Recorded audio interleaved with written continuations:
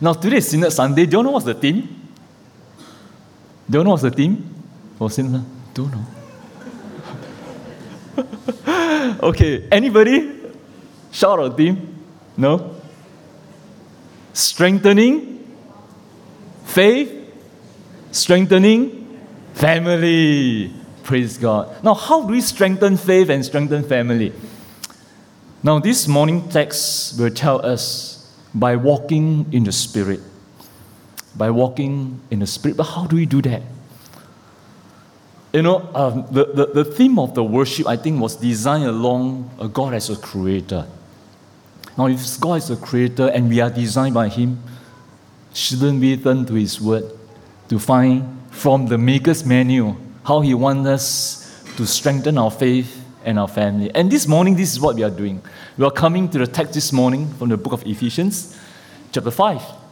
Right? You've read chapter 1, that gives us the context for what we are going to hear this morning. So, if you have a Bible, which I hope you have, all right, keep your Bible open, all right, in chapter 5, because I'm going to make reference to it. As I point to you, you can just look down and double check for yourself that I'm speaking from the Word of God.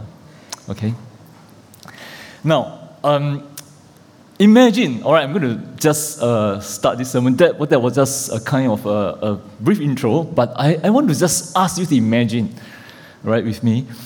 Now, imagine a car that was just being given a quick check, and then this very amused mechanic say to the owner, hey, your car is normal. It's not running because your tank is empty. Now, of course, real drivers on the road won't be that silly. Yet, in life, brothers and sisters, many are running on the empty. Or worse, we fill our tanks with the wrong fuel, leaving us not just empty, but miserable and damaged.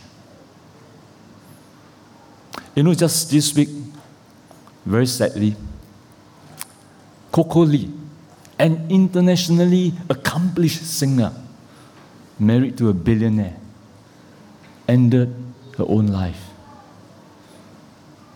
And she's only 48. And there are many out there who are suffering the endless pain of a depressive life in our sin, broken world. And death is not the solution. Neither is it an answer or an escape. Without Jesus, death will only lead a person into an eternity of weeping and gnashing of teeth that Jesus has so often warns us of in the Gospels. And that's the reason why Jesus came. That He came to live and die and was risen again on our behalf. And He promised that He's coming back for us to tell us that this life is not our destination, but a preparation for the next. And He's given us a new life and called us to live in a new and living way. And the first place He wants us to live out this new life is in the family, in our homes. And brothers and sisters, God has given us His provision. His provision, His fuel for us to live this life in our Lord Jesus Christ. So this morning, as we consider how to strengthen faith and family, the text this morning directs us, right, into the relationship of a husband and wife as prime example and demonstration of the gospel, of how we can walk a spirit-filled life. You know, Paul likes to talk about the principles, and then he goes into the specific, concrete example. And this morning, all right, he uses the example of a husband and wife to show us how to live a spirit-filled life, how to walk in the Spirit. So how do we do that? Well, the first truth I want to bring to you this morning, I don't have the slides, but you have the outline given to you. That is from verse 15 to verse 24. It's a call for us to walk in spirit-filled submission. To walk in spirit-filled submission modeled by the wife, the example of the wife. No, I know we live in a world where we value gender equality and individual rights, right? So many of us kind of feel embarrassed, or perhaps even offended, or puzzled. Why Paul asked the wife to submit to the husband? Of course, some of us try to get around it by saying, oh, really, it's focusing on verse 21, mutual submission to one another. What's mutual submission? Now, so we try to get around the elephant in the room. Now, Paul was talking about 3 sets of family relationships in his time. The husband-wife, parent-child, slave-master relationships. Now, Paul, you realize he didn't ask parents to submit to the children. Neither did he ask masters to submit to the slaves. If that's what he meant, he would have said so, wouldn't he? So likewise, he didn't ask husbands to submit to the wife, but wife to the husband. So if we were to reverse that, the question is, will then we be distorting or even missing the message that he is saying to us? Now, it won't do also to say that, hey, this is a time-bound instruction. Some scholars will say that, and it's really limited to the patriarchal society of Paul's times. And the reason so is because you look at verse 25. Wow, very good. A lot of you look down. Verse 27 and verse 31. All right. Paul grounds his instruction on marriage in first, the creation. That's verse 31. Second, in redemption. That's verse 22. And third, he alluded to the new creation, to the consummation of all things when you shall be presented before Christ holy and blameless. He talked about it in chapter 1. And that's in verse 27. He's referring to the consummation of all things. Now, something important is going on here. You realize that this is the entire salvation history that transcends any given culture. That when Paul talks about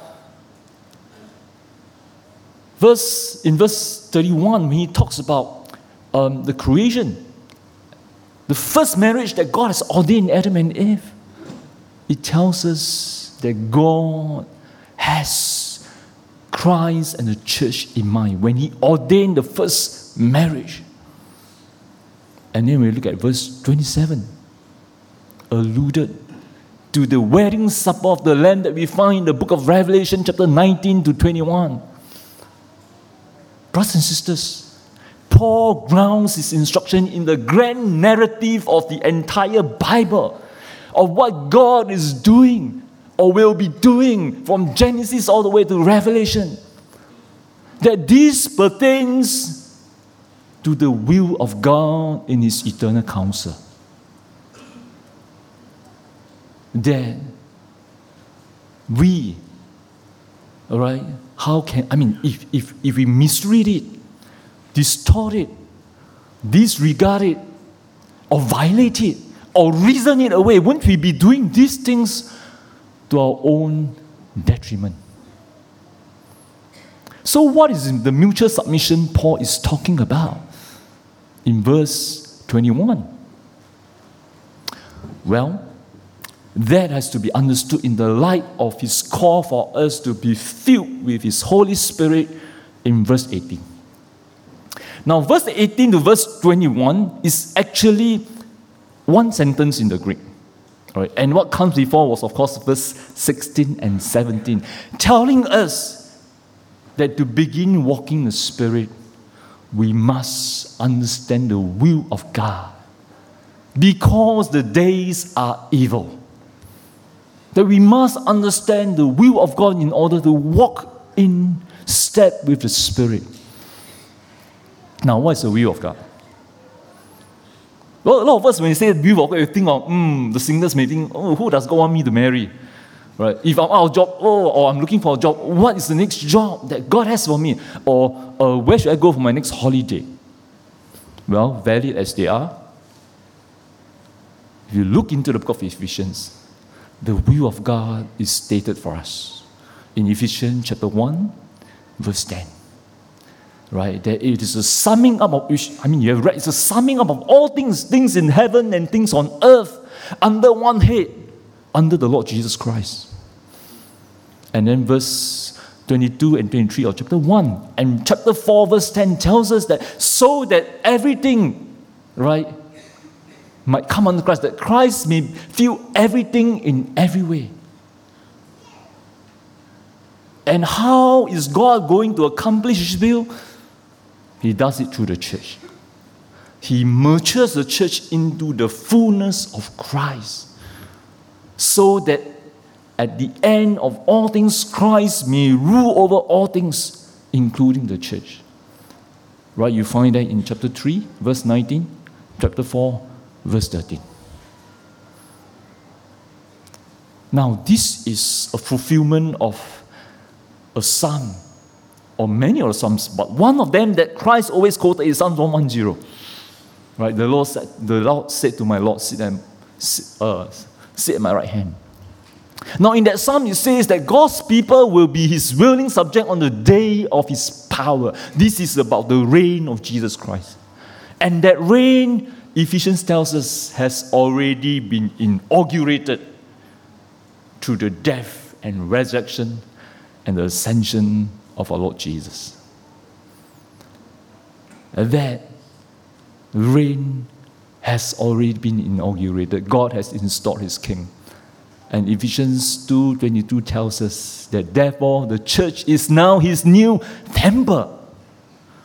The filling of the Holy Spirit is God coming to His temple.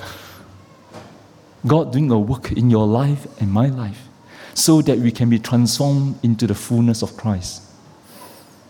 Actually, legally, we already possess that fullness of Christ. Ephesians 1 verse 3 tells us, when we are raised with Christ and seated with Him in the heavenlies.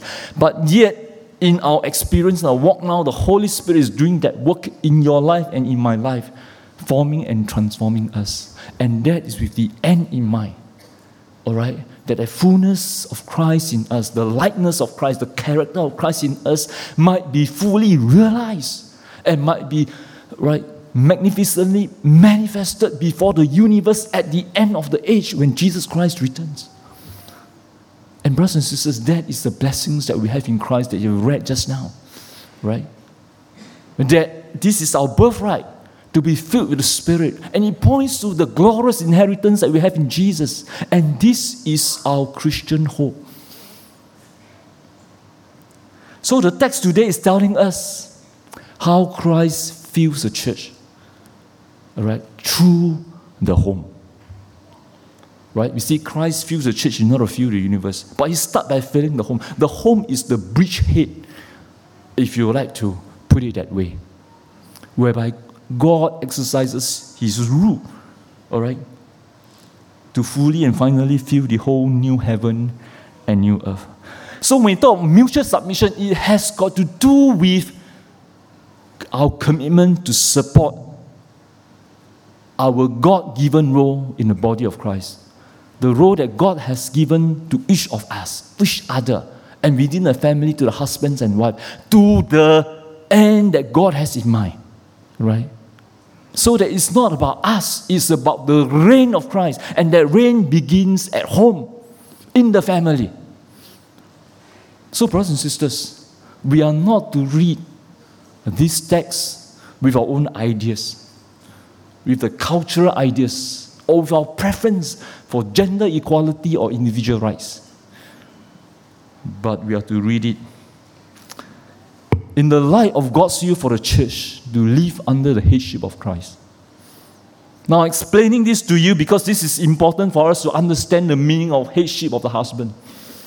That the headship of husband then carries with it a God-given mandate A God-given mandate because he represents and is the leader of the family. He has a mandate from God to lead the family to come under the headship of Christ. And when the wife is called to submit to her husband, she's called to recognize this sacred, all-important mission that God has given to the husband. So that when the husband stray away from that mission, forget that mission, she's to pray for him, remind him, and seek to bring him back. Because her true head is the Lord Jesus. Her role then is to support her husband, to nudge him, to cheer him, to help him lead the family towards Christ. And that is the mission. Her mission is to help the husband accomplish not his own dreams and ambition, but that her family, the family, will come under the will of God. And that is what it means and how she submits to the husband in everything, so that in everything, the will of God may be accomplished for the family, for her family. And this is her foremost driving concern and agenda. So she submits to the husband by saying amen when the husband prays, hallowed be your name, your kingdom come, your will be done. Brothers and sisters, this is the Great Commission. The Great Commission of bringing all nations under the authority of our Lord Jesus Christ. All right? And the church, therefore, is the gathering of individuals, families, and nations under one head. For there's one body, Ephesians chapter 4 tells us there's one body, one Spirit, one hope, one Lord, one faith, one baptism, one God and Father of all. So the wife walk in spirit-filled submission is to model and to represent, to align with the church submission to the headship of Christ, so that the family will also become, or will be, or is aligned to God's will as the basic discipling unit of the church. So the book of Ephesians, when we talk about the headship of Christ, it is really talking about our ascended Christ, his sovereign, absolute sovereignty and his supreme authority that summons the devotion, the love, and the reverence of his people. I tremble to think of anything lesser or to ascribe anything lesser than what the Word of God has presented. And amazingly, how did Christ use this supreme authority that he has? The Word tells us he used it, he expressed it through his sacrifice, through his love to serve us by dying for us. And surprisingly, Paul named the wife first. I scratched my head and said, hey, if you look at the Greek, the imperative is on the word love, right? The word submit is actually a participle, it's a background term. But you see, God speaks, even though the husband, he speaks to the wife first. He gives the wife the first place of honor, right? And that is really something contrary to the patriarchal society of the days. The wife is not seen and not heard. But here the wife is mentioned. She is given the first place of honor to model for the church what it means to submit to Christ. And what all this means is this, sisters, that if you are married to a husband, that it is for you to drop your little projects of trying to change your husband into your likeness so that he'll do your will and build your kingdom. That it is not about nagging him, forcing, manipulating him through your anger, your tantrum, your sarcasm, and your contempt when he fails to do what you wish. That instead, that you have to speak the truth at the right moment from a heart of wisdom and character that reveres and resembles Christ. And this is what you are called to do. All right, at the same time, recognizing both your responsibility and your finitude. That it is the prerogative and the power of the Holy Spirit to change your husband. You are not the Holy Spirit. So that you pray fervently for him. At the same time, you look for opportunities to share your concern and leave God to work. And you do so with a humble and a gentle spirit. And by so doing, you model for your children and for other believers how to face uncertainties and evil days with faith and fortitude. And amazingly, this gentle spirit is the Spirit of Christ. It's a spirit that God highly esteemed because it's a spirit demonstrated by Christ when he yielded his life fully to God the Father until death, even death on the cross. And the big question is, how can we be like Christ? You know, given our fallenness and given the fallenness of our family, our children, our husbands, it's difficult.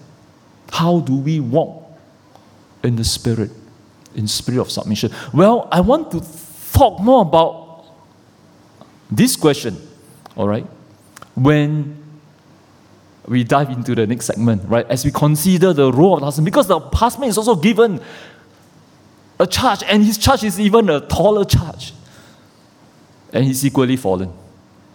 All right. So what's the role of the husband? Now, but before I go into that, I want to qualify this, that the word here applies to, I mean, if you have an abusive husband, physically abusive, then wife, for safety, separate yourself and your children from him as you seek for help. Okay? That is just something I need to qualify. But then what's the call of the husband? Well, look at the next segment of text from verse 25 all the way to verse 33. Verse 25 to verse 33. It's a call to walk in spirit-filled service, molded by the husband. It's a call to walk in spirit-filled service. Now, this segment is bracketed by verse 25 and verse 33, and in these two verses, there's that repeated imperative, the Greek imperative, love your wife. Now, this is where the punchline is, all right? This is in bold, highlighted in red if you read it in the Greek. Husband, love your wife. Love your wife as Christ loved the church. The husband is to represent Christ. He's an ambassador of Christ to his wife and to his family. That he's there not to seek after his own interests. He's there not to, his interest is not about a wife bringing back an income, bringing back some more money, or that the wife please him. But that his interest, the Word of God tells us, is about her sanctification, that she grows spiritually and become more holy. That he is to put her interests in front of him. In fact, the way Paul writes would have kind of shocked the culture of his day. With the words that he says, washing her, presenting her spotless, without wrinkles. Washing and ironing, they were just menial domestic tasks done only by the women in those days. What Paul is saying here is that nothing is beneath the husband, even household chores, if they help the wife. And this is really in stark contrast to how the women were treated in those days. So imagine if a Christian husband in those days were to obey the word of God, brothers and sisters, his wife would be the envy of her neighbors. And it will be a powerful display of the gospel.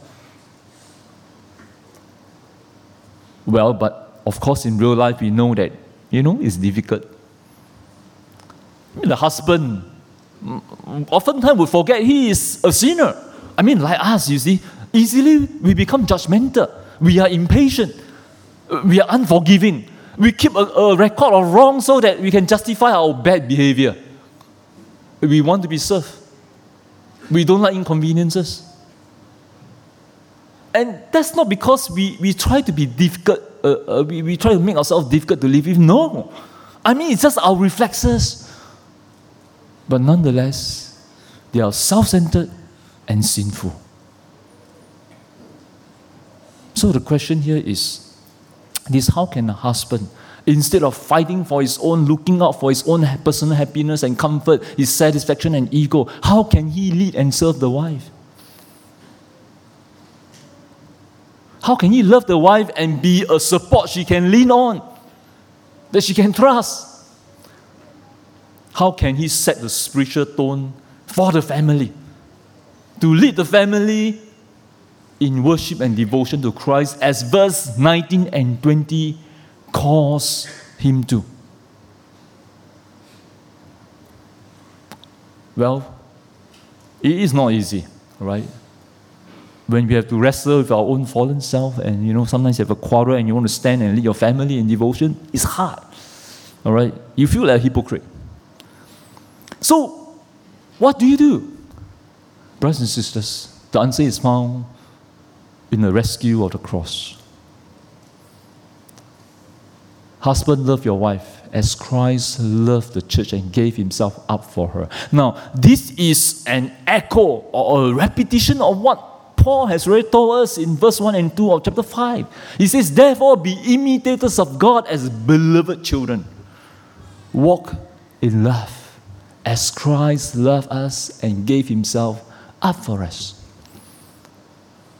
Brothers and sisters, do you hear the gospel? Do you hear the gospel there? That Christ loved us and gave himself up for us. The implication is this, brothers and sisters, that the primary source of love is not found in ourselves. It's not found in our spouses, whether they are lovely or they are loathsome. It's found in Jesus. We will fail. Our spouses will fail. They will fail us. But Jesus will never fail. Only in Jesus can we find a love that will never fail. And the question is, how then do we receive this love and walk in it? Through our failures, through our weaknesses. Brothers and sisters, when you fail your spouse, or wrong your spouse, or for that matter, when you wrong anybody, right? Don't run to your computer or go shopping or go to the bar and just drink and drown yourself with wine. Run to Jesus. Turn to Jesus. Go to Jesus. Tell the Lord, Lord, I'm sorry. I've not loved my wife as you have loved me. Please forgive me. Because, brothers and sisters, it's only when we experience the grace of God and receive the forgiveness of God, their hearts will be humbled and primed to love, to forgive, and to ask for forgiveness. So even our lowest moment, our darkest moments, brothers and sisters, they can be gospel moments. They can be moments to help us experience, realize, and receive the grace of God and bear witness to the power of the gospel, so that our failures, our inabilities, our desperation exposed by our marriages and our families and our homes are to draw us to Christ, to make Him our Lord and Savior, and even more so, and ever more so. Yes, we are weak. I'm a weak husband. You are a weak wife or a weak sibling or children. But Christ is strong. Thank God. He is our strong Savior. And we need Jesus in our marriage, in our home. Psalms 50 verse 15 says, God says, call to me, I will deliver you, and you shall glorify me. That's the promise. So the husband and wife role are gospel reminders for us to walk in spirit-filled submission and spirit-filled service by crowning Christ as Lord wherever He has placed us. It doesn't matter whether you are married, you are single, you are divorced. The gospel is for all and calls for our appropriate response to the Lordship of Christ. So if you are single, you are looking for a spouse, brothers and sisters, won't this truth encourage you to find one who will walk with you under the headship of Christ? Otherwise, be wise. Choose to wait on the Lord. He will spare you from many evil days. For the rest of us, will you not want to make the most out of your life, as verse 16 call us to? And this is a call for us to come before the Lord, to ask Him to help us. To walk in the Holy Spirit is to be filled with the Spirit of Christ. And you will produce a spirit and a character of gentleness, highly esteemed by God, pleasing to Him, bring Him glory, and it will be a blessing to your family. You will strengthen your family. Will you not turn to the Lord and ask Him to fill your tank? Fill your tank with His Spirit, with His love, and with His promises to strengthen your faith and your family. Shall we go to the Lord in prayer? Father, we want to give you thanks for your word to us. Father, we praise you for giving to us our Lord Jesus and call us to walk in the likeness of who He is. We thank you that you created us, men and women. You already have this plan designed for us, that we will be a reflection of the gospel of Jesus Christ within the family. We pray, Father, that you help us to build strong faith and strong family, not just within the Presbyterian churches, but among the churches in Singapore. That God, we can be a witness that bears your light and be the salt to our broken world. Father, thank you. Help us to look to you, to cling to Jesus. Hear our cries, and have mercy on us when we come to you. Help us. This we pray and ask in the name of our Lord and Savior, Jesus Christ. Amen.